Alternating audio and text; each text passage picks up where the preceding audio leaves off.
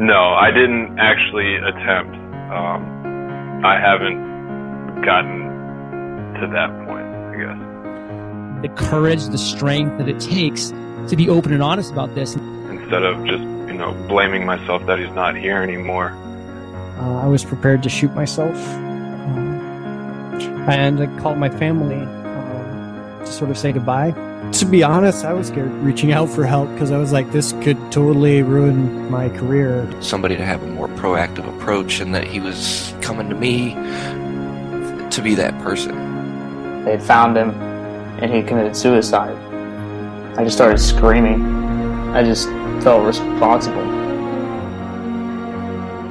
Hello everyone, I am Tim Lawson, host and founder of the One Too Many Veteran Suicide Project and Podcast. It is Monday. I have a story for you today. Mr. Andy Weiss is coming on board to talk to us about his son, Danny, who was a soldier in the Army, also a Ranger, and unfortunately a victim to suicide. Really appreciate Andy's willingness to come forward and talk to us about his son and let us know what he was going through and what we can learn from it. My talk with Andy was a really great one, and there just wasn't. We had a nice long conversation, and there really wasn't much I wanted to take out of the conversation for the sake of this episode. We even talked about different resources and things that survivors can do to help mend in the recovery of a suicide. So I'm actually going to skip the post-interview reflections and notes and such because a lot of it is already encompassed in this podcast or in the interview. So I'm just going to we're just going to go right into my talk with Andy, and I will see you on Wednesday for my momentary reflections. Well, the best place to start, of course, is to introduce my son, Danny Weiss. My son was he and his older brother, AJ, and my wife and I grew up in California. They were forced to move in a corporate move with me to Chicagoland. And Danny was starting second grade, so in the rearview mirror, that had to be a bit of a traumatic thing. Came here, and everybody flourished. I mean, it's a beautiful area. He went to this public school systems here, and 9/11 happened when he was 15. He internalized it like everybody did in a different way. And people respond and react to disasters in a different way. And there was that incredible sense of disbelief and such. But Danny, because of his character, who he was becoming, took real deep, profound positions that changed the trajectory of his life. By that I mean he was probably bullied at some point in his life. Because he became very protective of other people in those situations, and he always gravitated towards the fringe of folks, the nerd type, or the fellow who was had a handicap and was not the jock idol and such like this. And he would put himself in between those people and the potential bullies. And he hated bullies. He just hated bullies. And he took that really personally when the towers came down and when the Pentagon was attacked, and he announced us a few months, it turns out, later, probably when he was 16, that he intended to join the Army. And he went and went to the local recruiter, started working out and taking care of his physical health. By the way, I'm not a veteran. My father served, my son served. But I was a lottery child in Vietnam, so I had a real distorted view of the military, if you will, that was filtered through the Vietnam War, part of the political nonsense, where my son didn't have that at all. He had a completely different view of what it was about. And so when he presented himself at the recruiter and told me and his mom that he was going to join the Army, and by the way, he did look at the Marines as well, I'll tell you that. And we asked him, well, why? I mean, and he basically, without saying the words, said, "I want to save the world." And, so we tried to reason with him that there are other ways. You could join the Peace Corps, for example. You could, do service in so many different ways. And he was insistent, and, using some reference, that, sometimes now I don't know if it's true or not, or it's just the filter of time, but I vaguely remember him telling me, "Dad, if I join the Peace Corps and terrorists come to attack the people I'm helping, what am I going to do?" So, he went to the Army, and he was 17.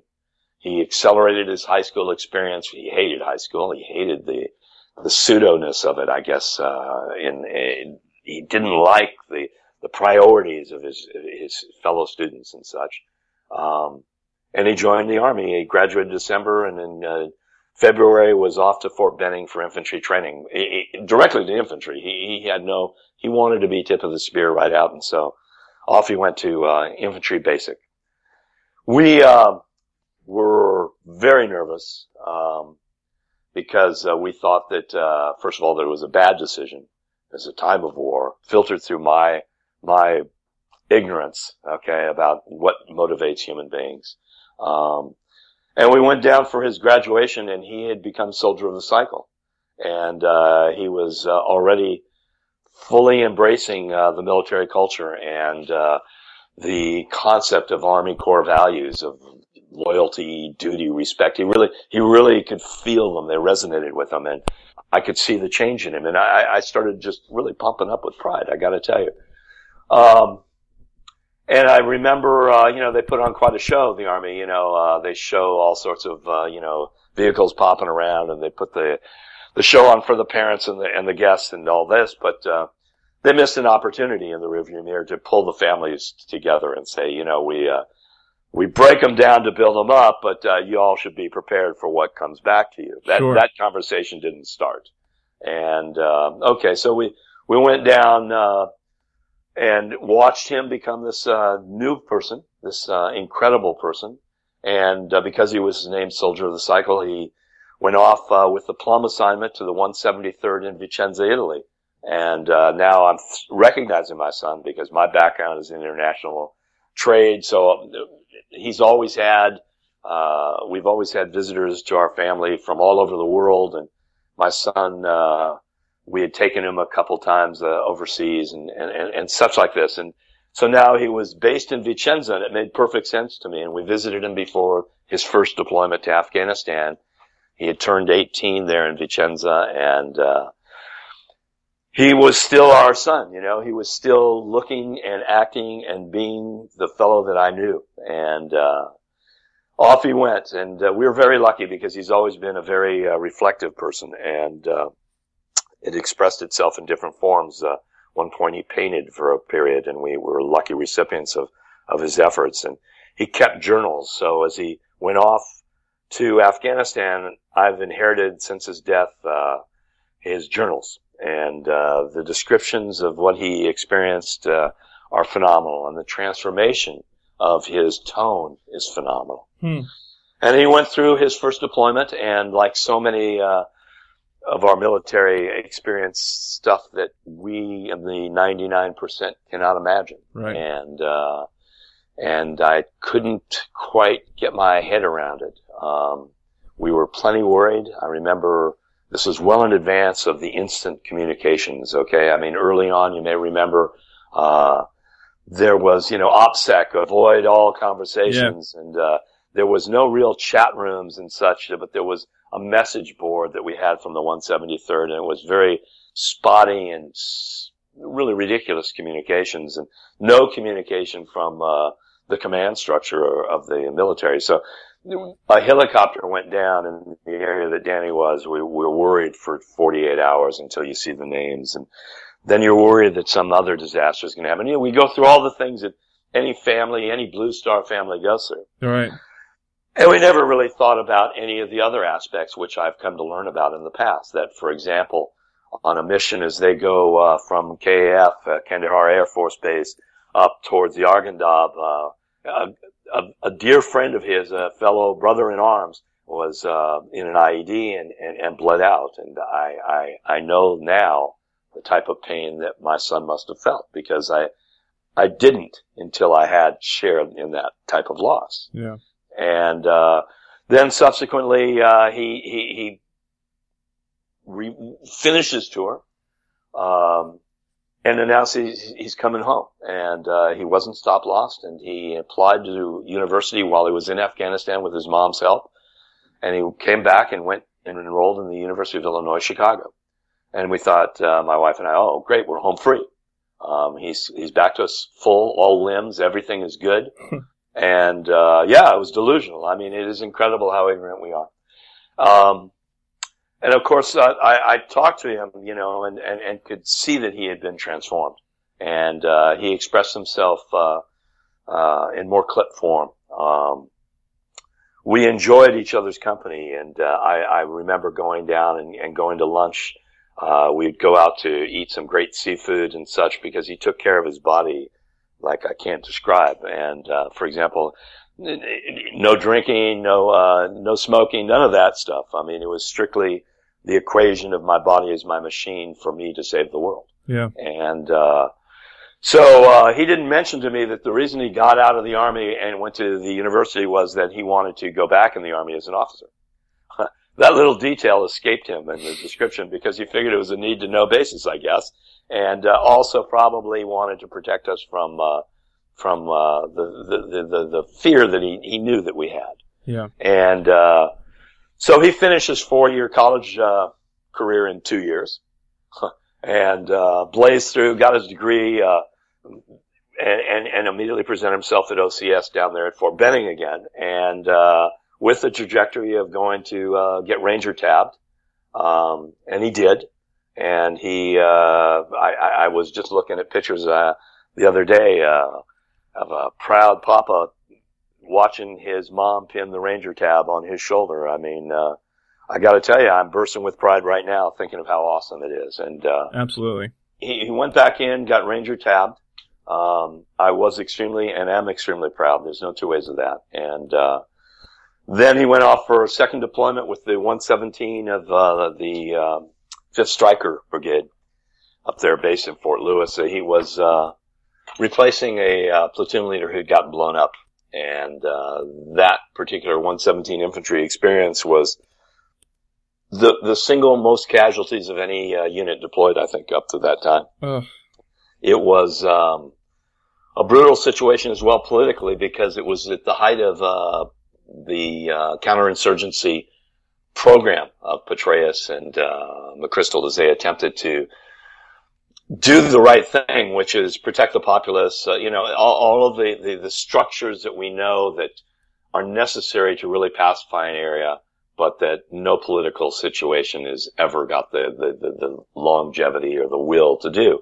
So he entered a situation where the commander of the unit was anti-coin and wanted to go out and kill bad guys left and right, and was losing soldiers left and right.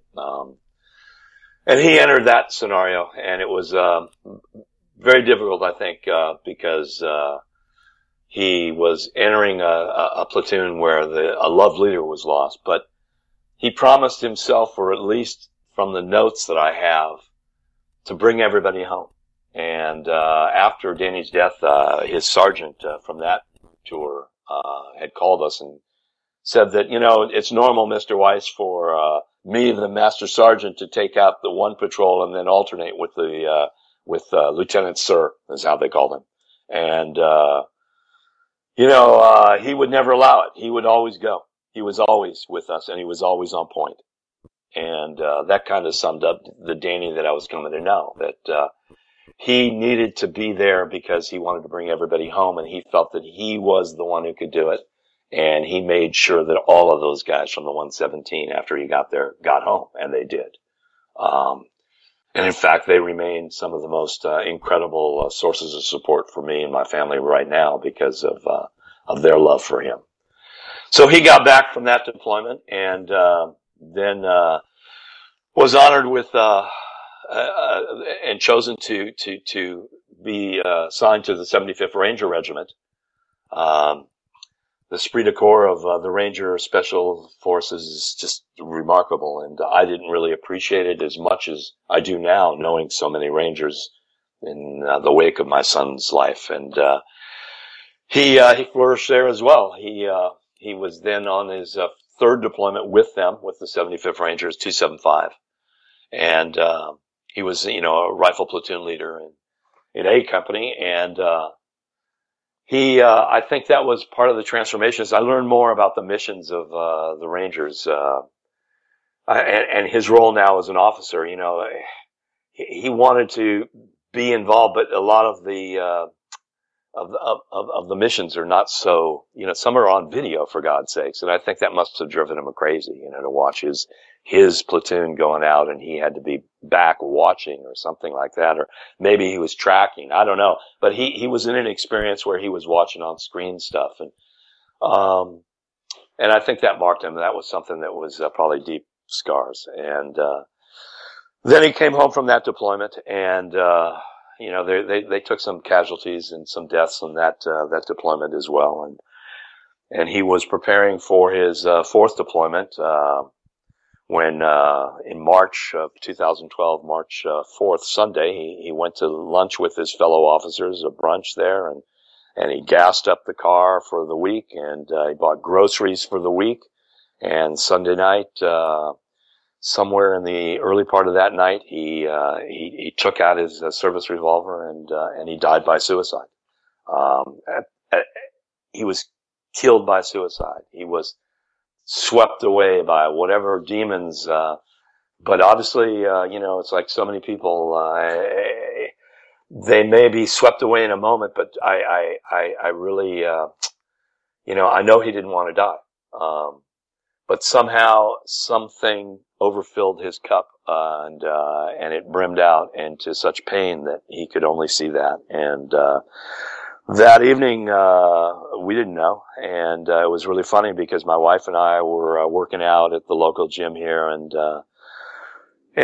thinking how blessed we were, how really fortunate we were that Danny was doing what he wanted to be doing. He was a decorated officer in the 275 Ranger Regiment, and how lucky we are. And it was the next day, Monday, that we're sitting there in the evening, just poured myself a good whiskey, and there was a knock on the door with the two military dress blues, and two chaplains presented themselves. And I looked through, you can see through the thing there, and I could see them. And I thought, well, no, that's not possible. He's a base. And then I remember, no, he's a Ranger. He could be anywhere. And opened it up, and it was very quickly that they shared with us that he died by a self-inflicted gunshot wound. And I didn't believe it. I saw my wife fall to the floor.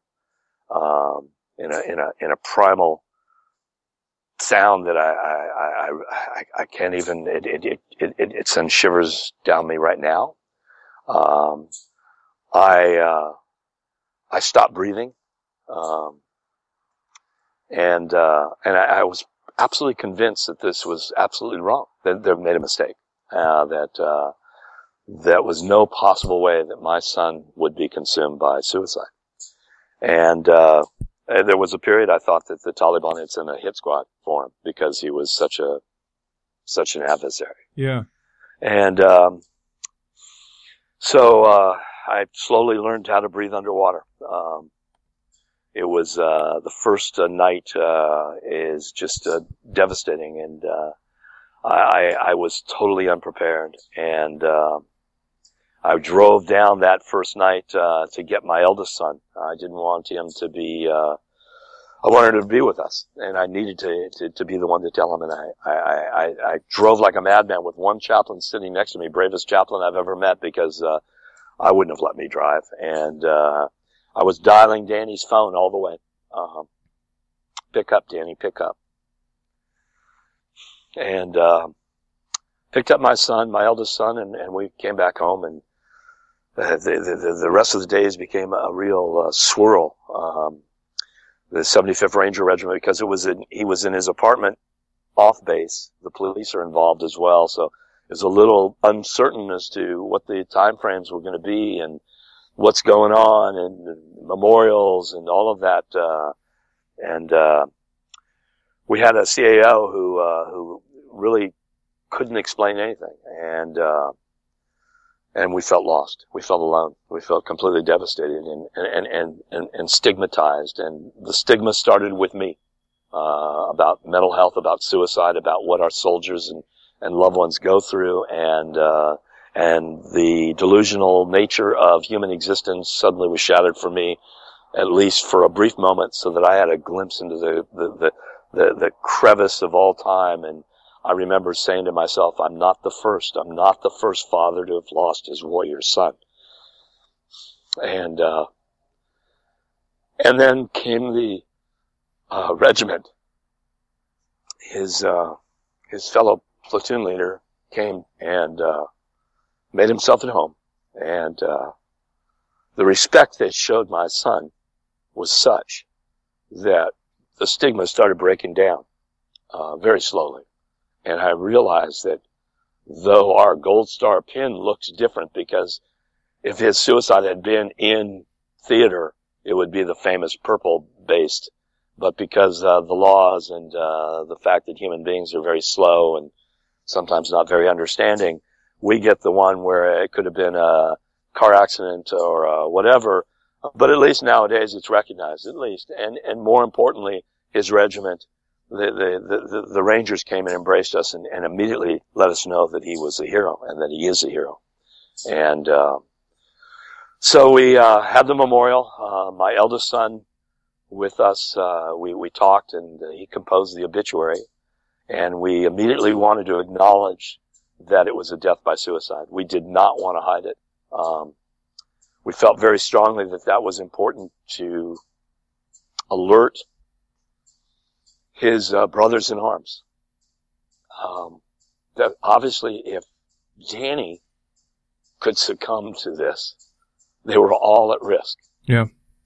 And that realization was an earth shatterer for me. And we decided as a family that we were going to do something about it immediately. So we put a stupid thing in there acknowledging it, and we called a hotline or something like that.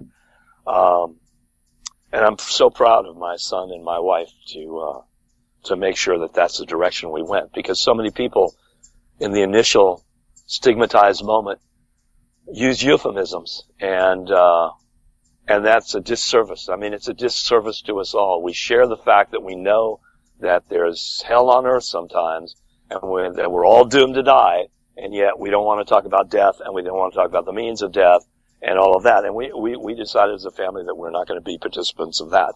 We're going to be as honest and as truthful as possible. And we did. And so we had the memorial. Danny's buried in Arlington, Section 60, with Brothers in Arms. We know so many people there, it's just absolutely ridiculous. Some who died in combat, some who died in training, some who died by suicide. We've since been free-falling for a while as we went through the swirl of these events. And I was very fortunate to stumble on a little care package that had come from an organization called TAPS, the Tragedy Assistance Program for Survivors, that had been delivered to us about a week or two after Danny's death. They must have gotten the name from the DOD or somewhere, and however that was released. And in the care package was a little thing, because the CAO brought a huge, massive book, and I mean, I couldn't even breathe, let alone read. So that thing became a doorstop, and TAPS was the first lifeline that stopped my free fall, because I called their 800 number and I said, I don't know what to do. I'm falling. And a voice on the phone said, we'll get right back to you. And I got a phone call from Kim Rocco of TAPS, who was the head of the post-vention suicide survivors. And we talked. And she said, well, listen, I'm going to have somebody call your son and your wife. And that was where I at least had a thread, and I was swinging in the air and no longer just flying down to I don't know what. And then slowly things started, I started recognizing I was not the first and alone. TAPS had the National Military Survivors of Suicide seminar occurring that October. So we knew it was happening, and we looked only to that, and we got ourselves there to San Diego, where it was happening that year. And Ironically, it was at a place that used to be called Vacation Village, where Danny and his older brother and my wife and I and his grandparents had ridden around when they were kids. And now we're back at this place, and we walk into this room, and there's 600 other souls that had survived a suicide loss. And it was overwhelming. What was the name of that seminar? It's the TAPS. You know the organization? Yeah, TAPS. I'm aware of TAPS, yeah. TAPS has TAPS has been the most inclusive organization I've ever encountered. How your loved one dies is not important to them. Right. And they've seized that bull by the horns and have created a postvention unit, post-suicide, and I'm screwing the words up, but the postvention suicide section to look after that extra layer of suicide deaths. Because in the end, death is death and grief is grief. And now I really can't remember who died by what means, to be honest with you. Right. But that layer at the time is really brutal, and they have a military national suicide seminar and good grief camp for survivors of military suicides. And I think it was the fourth one when we first attended. And as I say, we walked into this incredibly large banquet room there at this place in San Diego, this Paradise Cove, that had generously, I guess, worked with TAPS to give us a place to be. And there were 600 plus other family members and who had survived suicides. And all of different stripes, because some were suicides of people who had never served or had never been deployed. And some were suicides by disastrous means, there's so many ways you can die. And it was stunning, because I had learned now to breathe underwater, to put one foot ahead, and people thought I was still standing upright when in fact it was only prosthetics, and my heart was totally removed from my chest. But here were people who were just like me, who were talking and sharing and learning about grief practices, and it was unbelievable. And it was at that point that I realized that life's not over yet, and that I have a mission. And if my son chose to serve at 17 years of age, I was kind of drafted in his wake, and that I needed to serve now too. And it became very clear that there were two avenues. One is in terms of mental health and suicide prevention because of the epidemic. And the other is survivors of suicide, because the complex grief is sometimes more profound with survivors of suicide. And I thought, well, these are ways I can serve. And TAPS offered me a platform so that my wife and I were able to become what they call the peer-to-peer mentor program. And we were trained to essentially listen better. Yeah.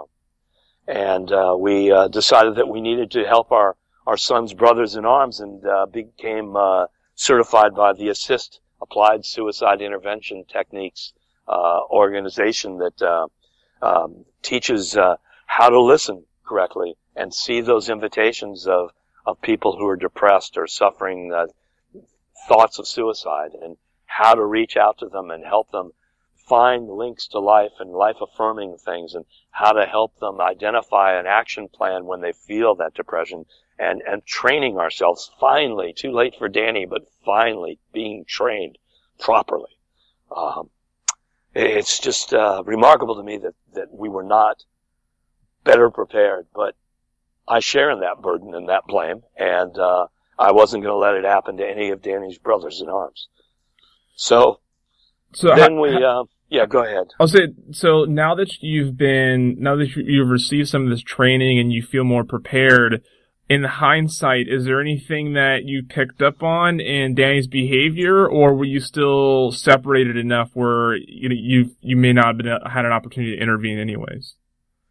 Well, that's a very complex question, but a great one, because obviously there's no time machine, so that one's useless. And, it's easy to slide down the what ifs, and then you suffer from the guilt, and then you stop focusing on life. And as I I look back though now, and I've read much more, and I've experienced other stories much more, including on your podcast, and through the help of good friends, met through TAPS and other organizations, and reading Thomas Joyner about why people die by suicide, and seeing that it is great and wonderful, but it doesn't offer a template for every human being.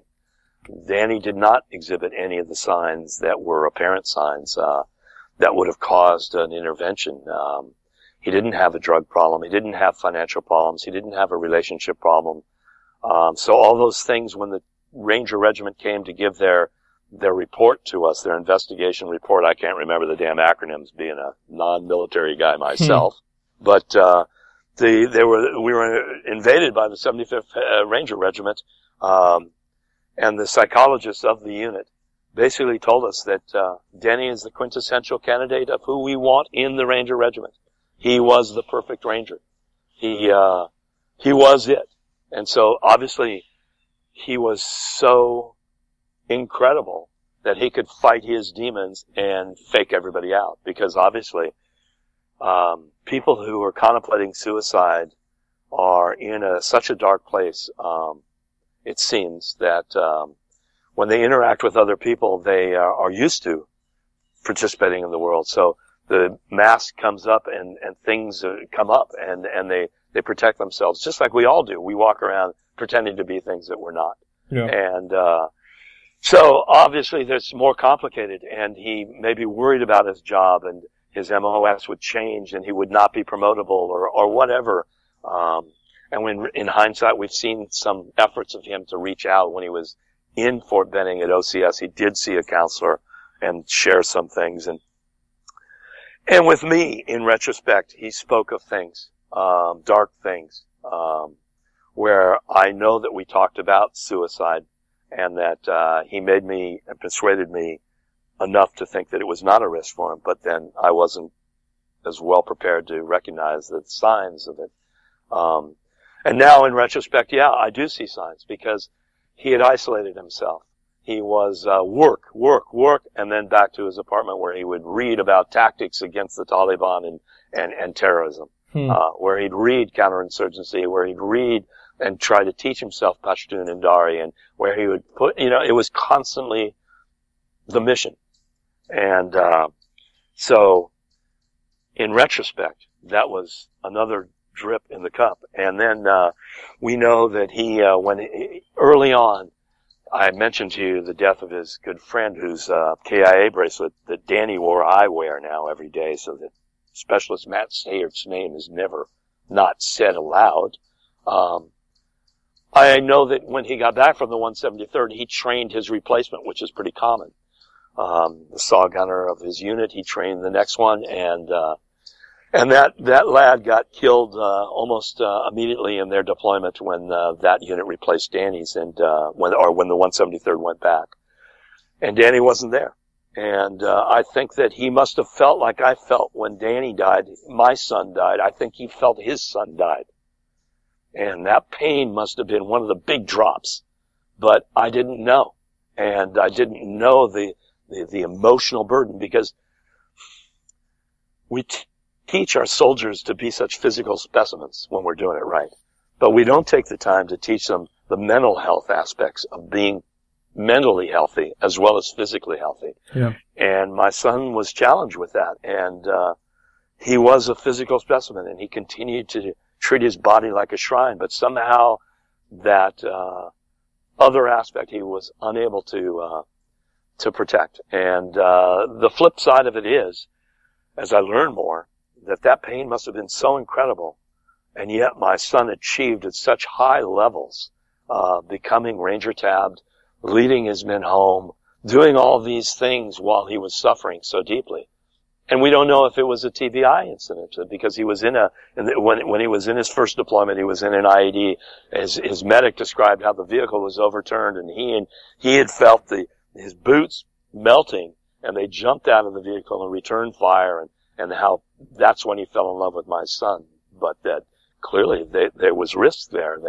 That who knows, so we'll never know why. Sure. we'll never know if there was any one issue. If moral injury isn't another aspect, there's another concept that I'm learning about that I didn't know. And as I read historically, Jonathan Shea's Achilles in Vietnam and stuff like this, I see Danny in many of the instances when he was with the 117 trying to protect the populace, and he has a commander who's saying, let's go kill everybody. Don't trust any of them. Those kind of things cause a lot of conflict and become another drop in that overfilled bucket of your life. And once it reaches a point of saturation, it seems that those of us who are the finest of us, meaning those who serve us in the military, who put themselves at such risk and then become so accustomed to death and violence, they're at greater risk because they're used to violence. So it becomes an option, a viable option. Yeah. And so Danny succumbed to his injury, which I've heard called invisible injuries. I just think we got to look harder, and it's just like a cancer of the brain. It was a cancer of the heart, and it consumed my son, and he is no longer here, but he's with me and teaching me every day, and that's part of the paradox that I just can't quite get my head around. It's remarkable. So, between his death and now, you mentioned that you fell victim to a lot of the stigma that surrounds suicide early on, and that you've been learning otherwise through this training and preparation. What are one or two strong stigmas that you felt early on that have been completely debunked in what you've learned about suicide? Well, the most obvious to me is the language of it. That my son committed suicide is how people presented it to me, and I reject that entirely now. I did accept that in the beginning. I thought that was a proper term, but it is not. You don't commit cancer. You don't commit a heart attack. You don't commit suicide. You die by it, and it can kill you. But so that stigma was one of the first things that I recognized was false. The other was, it's part of the, mental health is something that we just don't like to talk about any more than we like to talk about death. Yeah. And it was, pretty clear that, my son's mental health was, deteriorating to a degree that, should have been talked about and should be embraced, just like the physical wound of an IED blowing off limbs. It's no different. And then there's the people around you, friends and families, who bring the stigma to you in their shape and forms. And you either have to educate them or tolerate them or ignore them. And, all of these things conspired to keep pushing me towards a broader, more compassionate view of what human beings are, which are emotional creatures. I remember reading a thing shortly after Danny died that at some point or another, 25% of Americans need mental health care.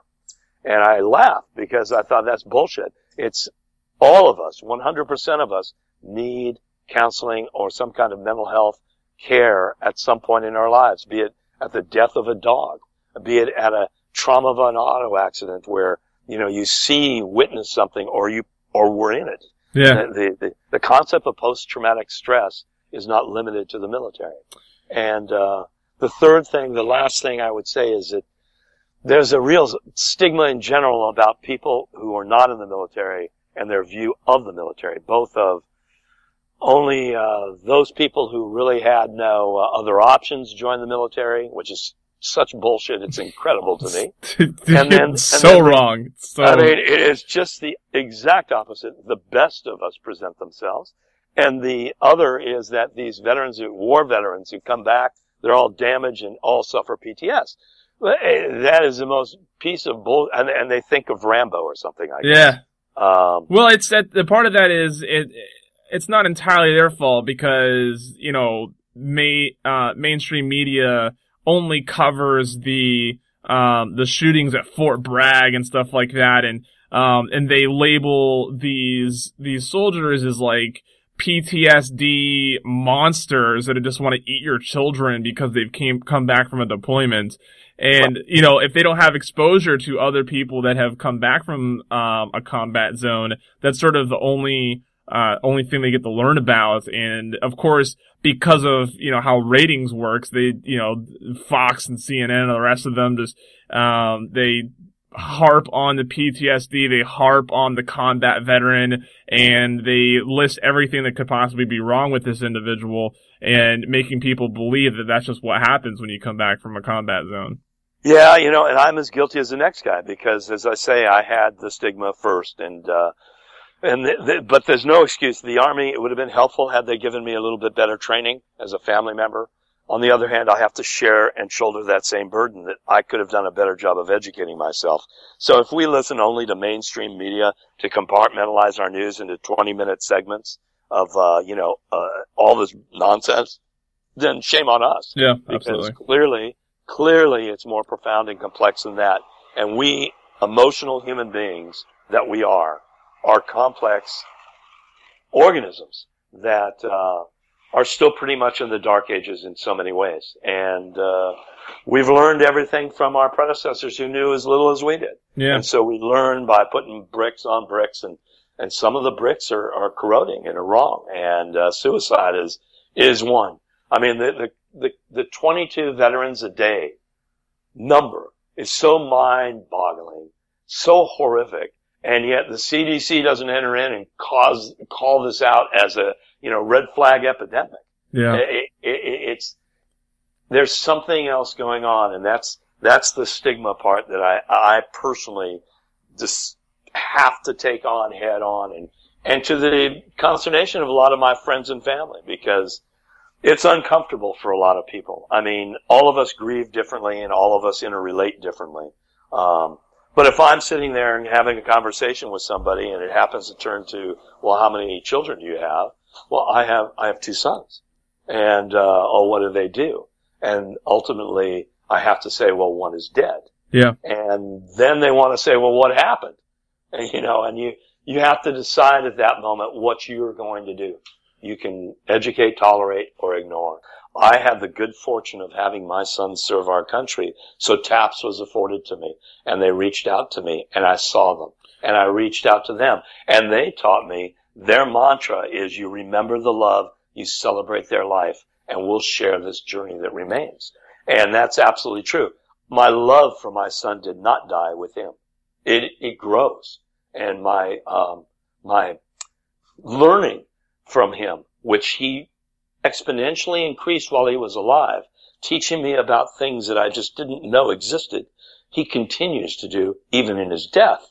So again, there's a paradox at play, but no, I celebrate my son's life, and I wish he was still here. I would do anything to be delusional and ignorant again, but that's not the way it is. That's not how this planet works. And I don't know about the other side. I love SYOTS, but I don't know.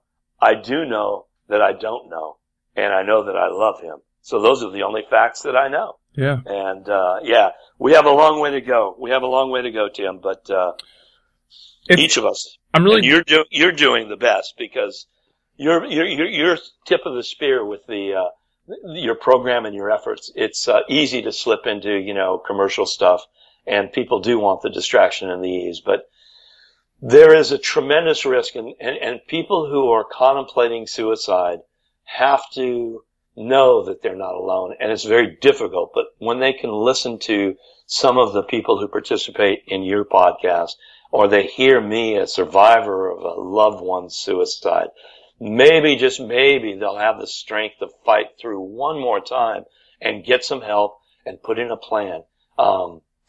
It's an uphill climb, but boy, I've got the boots on. Let's go get them and keep up the good work. Thank you. I love that. I really appreciate your the kind words and the support. And, it's what's funny, I guess not funny, but what's interesting is, one thing that the veteran community has fallen, victim to is they've, there's the, where's the help, where's the assistance, stuff like that. And I think sometimes we forget there's actually more available for us in the military community than in other communities.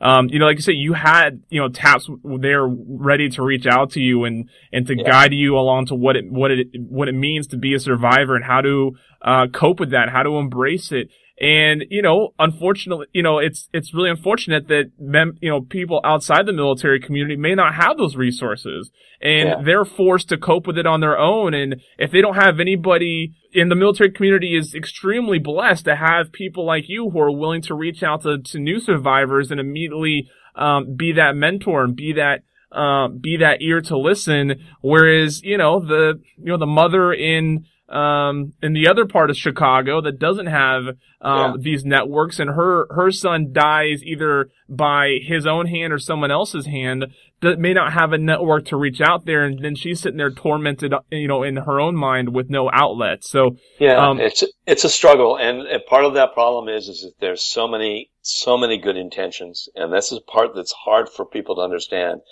It's not that there's a lack of things and lack of compassion. It's that there's so many and that they're all so separated and the noise level is humongous.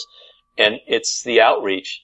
It's like the vet center. They've done a good job, trying to put these smaller satellite vet centers in communities to reach out. But as I keep telling all my friends at the vet center, the real struggle is the outreach because the guy's not coming in to the center. He has to be reached to come into the center and you have to go out to them. And that's a real struggle. And in the general community, well, again, the military is leading the way in a lot of ways with mental health. The stigma is less in the military for suicide than it is outside. It still exists, don't get me wrong, but it's changing faster because of the calamity and the disaster that it confronts. And so many of your friends know people and, or themselves have had dark thoughts. So for them, it's not so difficult. But my friends outside in the general community, I would be wrong not to say that there wasn't help there for us as well. There was a group, Survivors Outreach Services, and there's suicide prevention services and survivors of suicide and grief network and all of these things that do offer. But the noise becomes so loud that the person at risk or the family who survived the disaster, they're not really well equipped to hear it. And so somehow the balance is shared. But anyone who's waiting for help to come riding on a white horse is reading too many Marvel comics. It's just not that way. And I have to share the blame that I was not more proactive and educated before. Yeah. But that's part of the problem of anybody's life. You have these years and you spend a lot of them chasing after girls or chasing after money or chasing after something. And in fact, you need to look inside first and take a look and say, who am I? And where am I going and what do I want to be? And center yourself in a moment where you're actually seeing a reality around you. And then when it's confronting you, you have a better chance of responding to the real deal of that person at risk or yourself at risk and have a plan then.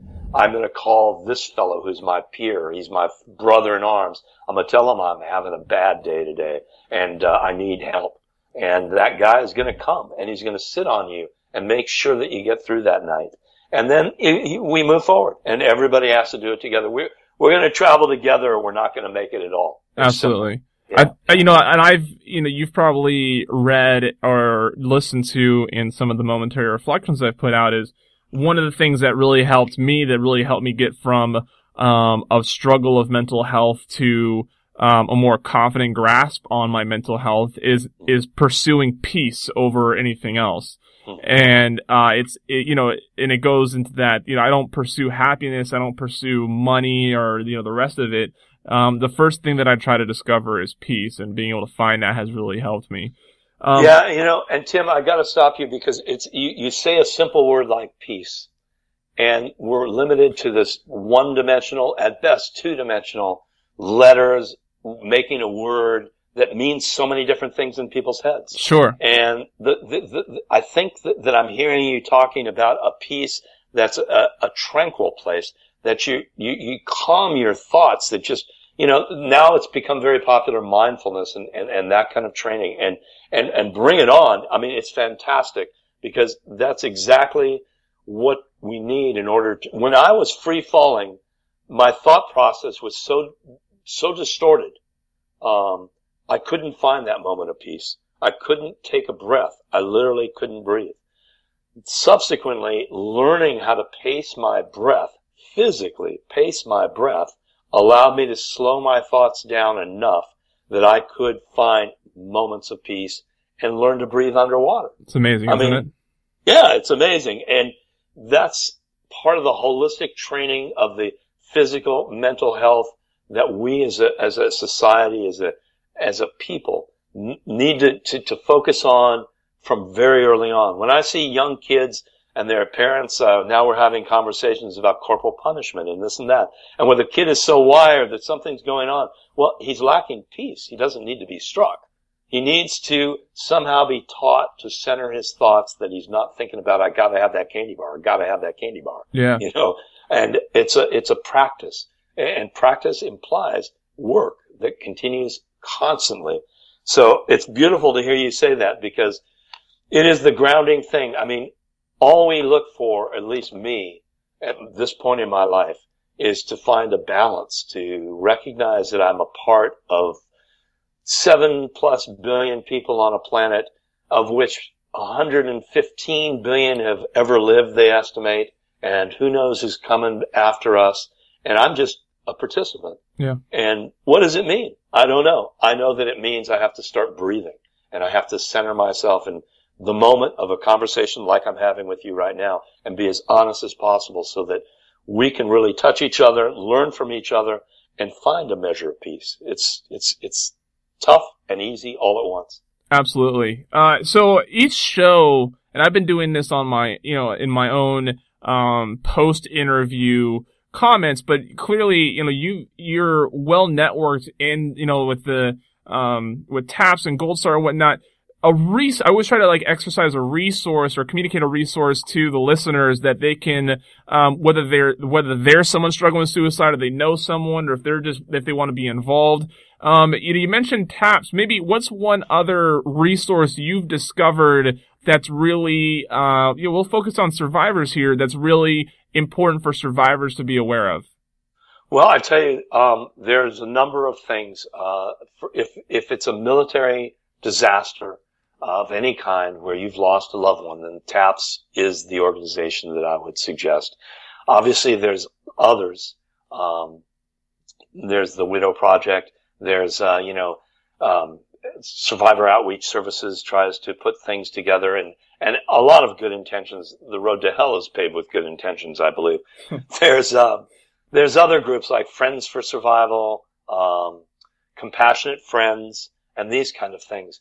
I mean, for survivors of suicide, there are options out there.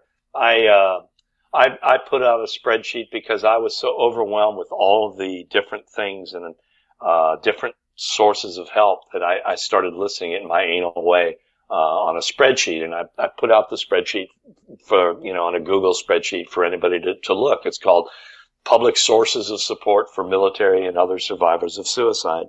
And, so that TAPS is definitely the go-to, but there are others. And in your community is the key thing because you want to have something around you. That's why with TAPS, the outreach is to start these care groups in local communities as well, because though there's, the national seminar or something, what do you do on a regular basis? And so we've started a TAPS care group here for survivors of military disasters, in Chicagoland, and I know other friends of mine who are doing it throughout with TAPS help. Now for veterans, it's another story. There's so many, resources, from Team Rubicon to, the vets, the Veterans Administration with the Veterans Crisis Net, Vets for Warriors, Make the Connection. It's just incredible how much wealth of people who are trying so hard. I can't offer which is best because it's like therapy. Yeah. You have to do a dance to find what's comfortable for you. And, some people like, dogs and, pet therapy, and some people like jumping out of airplanes, and, and I've done both. And I have to tell you, for me, it's more. I like more. But, the real thing is ultimately is compassion. It's I don't mean to be trite about it, but when you give someone a hug who's suffering, you get one in return. It's a two-way thing. Yeah. It's not just a giving, it's a receiving. And so that's what it's about. When you give love, you get love. And, it's peace. It's finding that peace, that moment of peace. And you can only do it with somebody who you can trust and feel has come from a similar type of disaster as you. So. Absolutely. Andy, I know everybody listening is extremely moved by your story and your just your honesty about what your family was going through, what you were going through, and just the continuous love that you provide your son even well after his death. It's really admirable, and I know it's not I'm sure you've talked about this with enough people to where it's getting easier, but it's still never easy.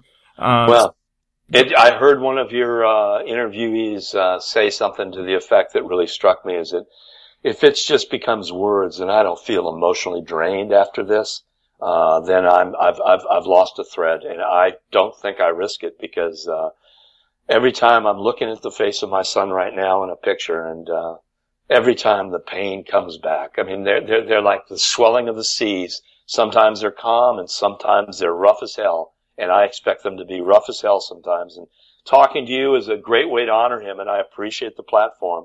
But no, it doesn't get easier. It is an honor, though.